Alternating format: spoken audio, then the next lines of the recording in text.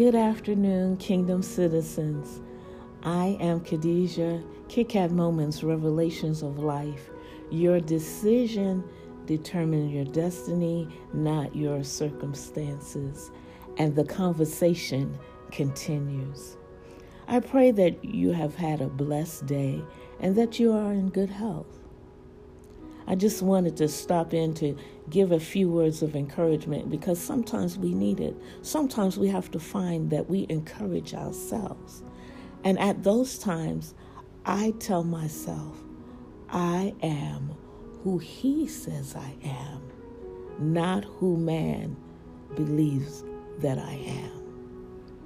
And some days I have to remind myself of that over and over again. Especially those days when you encounter someone who knew you when. They knew you before you knew Yeshua. And they want to walk down memory lane, reminding you of all the things of when you were doing whatever you did because you thought you were big and bad enough to do it. Those years that you did things that only you and God can talk about. And they want you to remember your history because they know your history. And if other people knew your history, they probably wouldn't look at you quite the same way. Yet this old acquaintance that you haven't seen in years will try to bring you back to what Jehovah has delivered you from, to hold you hostage to a person who no longer lives or a life that you no longer live. And even though you think you know who you are, they will cause you to wonder if you truly are delivered.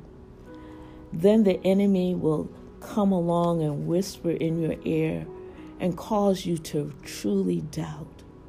And the old shame and low self-esteem will try to creep back in and overwhelm you. Yeah, the shame will return. You start remembering all the things that people had said about you and all the lies that you once believed about yourself. And it's those moments that you stop seeing yourself through God's eyes and start seeing yourself through the eyes of men. So let me give you a few words of encouragement. Maybe I just need to encourage myself. So I want to talk about a sister that's in the Bible, and her name is Rahab. And I want to talk to you about how she overcame her disgrace and her shame. Because last week, we talked about having a good name and what people would say if they had to describe us. Well, Rahab is mentioned several times in the Bible, and each time it refers to her, it says that she was a prostitute or a harlot. Yeah, some translations, they try to dress it up and call her an innkeeper, but the fact still remains that she sold more than just a room to stay in overnight. Her house was on the wall of Jericho in prime real estate. But before I go there, let me give you a little background to our sister's story. It was during the time that Israel had wandered in the wilderness for 40 years because they were murmuring and complaining. They did not believe that Abba Father would give them the possession of the land that He had promised, the promised land. You remember the story. Now, in the book of Joshua, in chapter 1, it tells us that Moses had died, that Joshua had taken his place, and God promised Joshua that He would be with him just as He was with Moses, and no man would be able to stand against him.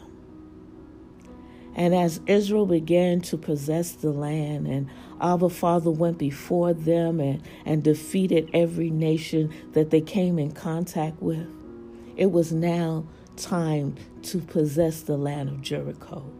So Joshua sent 2 spies to spy out the land. The 2 spies happened upon Rahab's house, the prostitute. And the king of Jericho's men was in hot pursuit. So Rahab hid them at great risk to her own life. Now Rahab and the people of Jericho had heard about the great exploits that Jehovah was doing for his people Israel.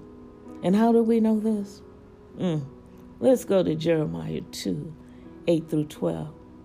Because it says there, and before they laid down, talking about the spies, she went up to them on the roof, and she said unto the men, I know that the Lord your God Jehovah has given you the land, and that your terror is fallen upon us, and that all the inhabitants of the land faint because of you. For we have heard how the Lord dried up the water of the Red Sea for you when you came out of Egypt, and what he did for you against the 2 kings of the Amorites on the other side of the Jordan. Our hearts did melt, neither did there remain any more courage in any man. For the Lord your God is the God of heaven above and of the earth beneath. So now swear to me before your God, that since I showed kindness to you, that you show kindness toward my father's house. Save alive my father and my mother and my brethren and my sister. And the men answered her, our life for yours. Rahab had to make some decisions, whether to hide the spies or turn them in, whether to believe what she had heard about Jehovah. She wasn't there when he parted the Red Sea. She wasn't there when he quenched the Israelites' thirst from water out of a rock, or when he rained down manna from heaven, or even when he parted the Jericho River for them to cross across on dry land. But she believed. She believed in a God that she only heard about. Not only did she believe for herself, she believed for her family too. And her answer from the spies was, our life for yours, as long as you follow the instructions and tell no one. Follow the instructions. Sometimes we forget that. We forget that God gives us instructions and requirements on how to receive our blessings. Rahab followed the instructions. She obeyed everything that the spies told her to do, and her family was saved. But that's not the end of her story. Because in Matthew chapter 1, in Yeshua's family tree, out of the 5 women mentioned among all those men, there's Rahab's name, mother of Boaz. And then James 2:25 said that Rahab the harlot is counted among the faithful because she was faithful to the spies. That's what happens when we believe what our Father says about us and not what man says. We can't sink too low that he can't find us. He picks us up out of the muck and mire and place our feet on solid ground. So always see yourself through Jehovah God's eyes, for he knows the thoughts that he has for us of good and not evil, to prosper us to an expected end. Men will see you as you used to be, but God will see you as what you can be. Again, I'm KADISHA. Kit Kat Moments, Revelations of Life. Your decisions determine your destiny, not your circumstances. I love you with the love of Christ. There is nothing that you can do about it. And you have a God-fantastic weekend. Shalom.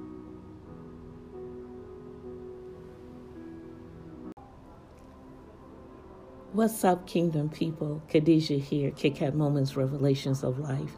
Thank you for listening to the podcast.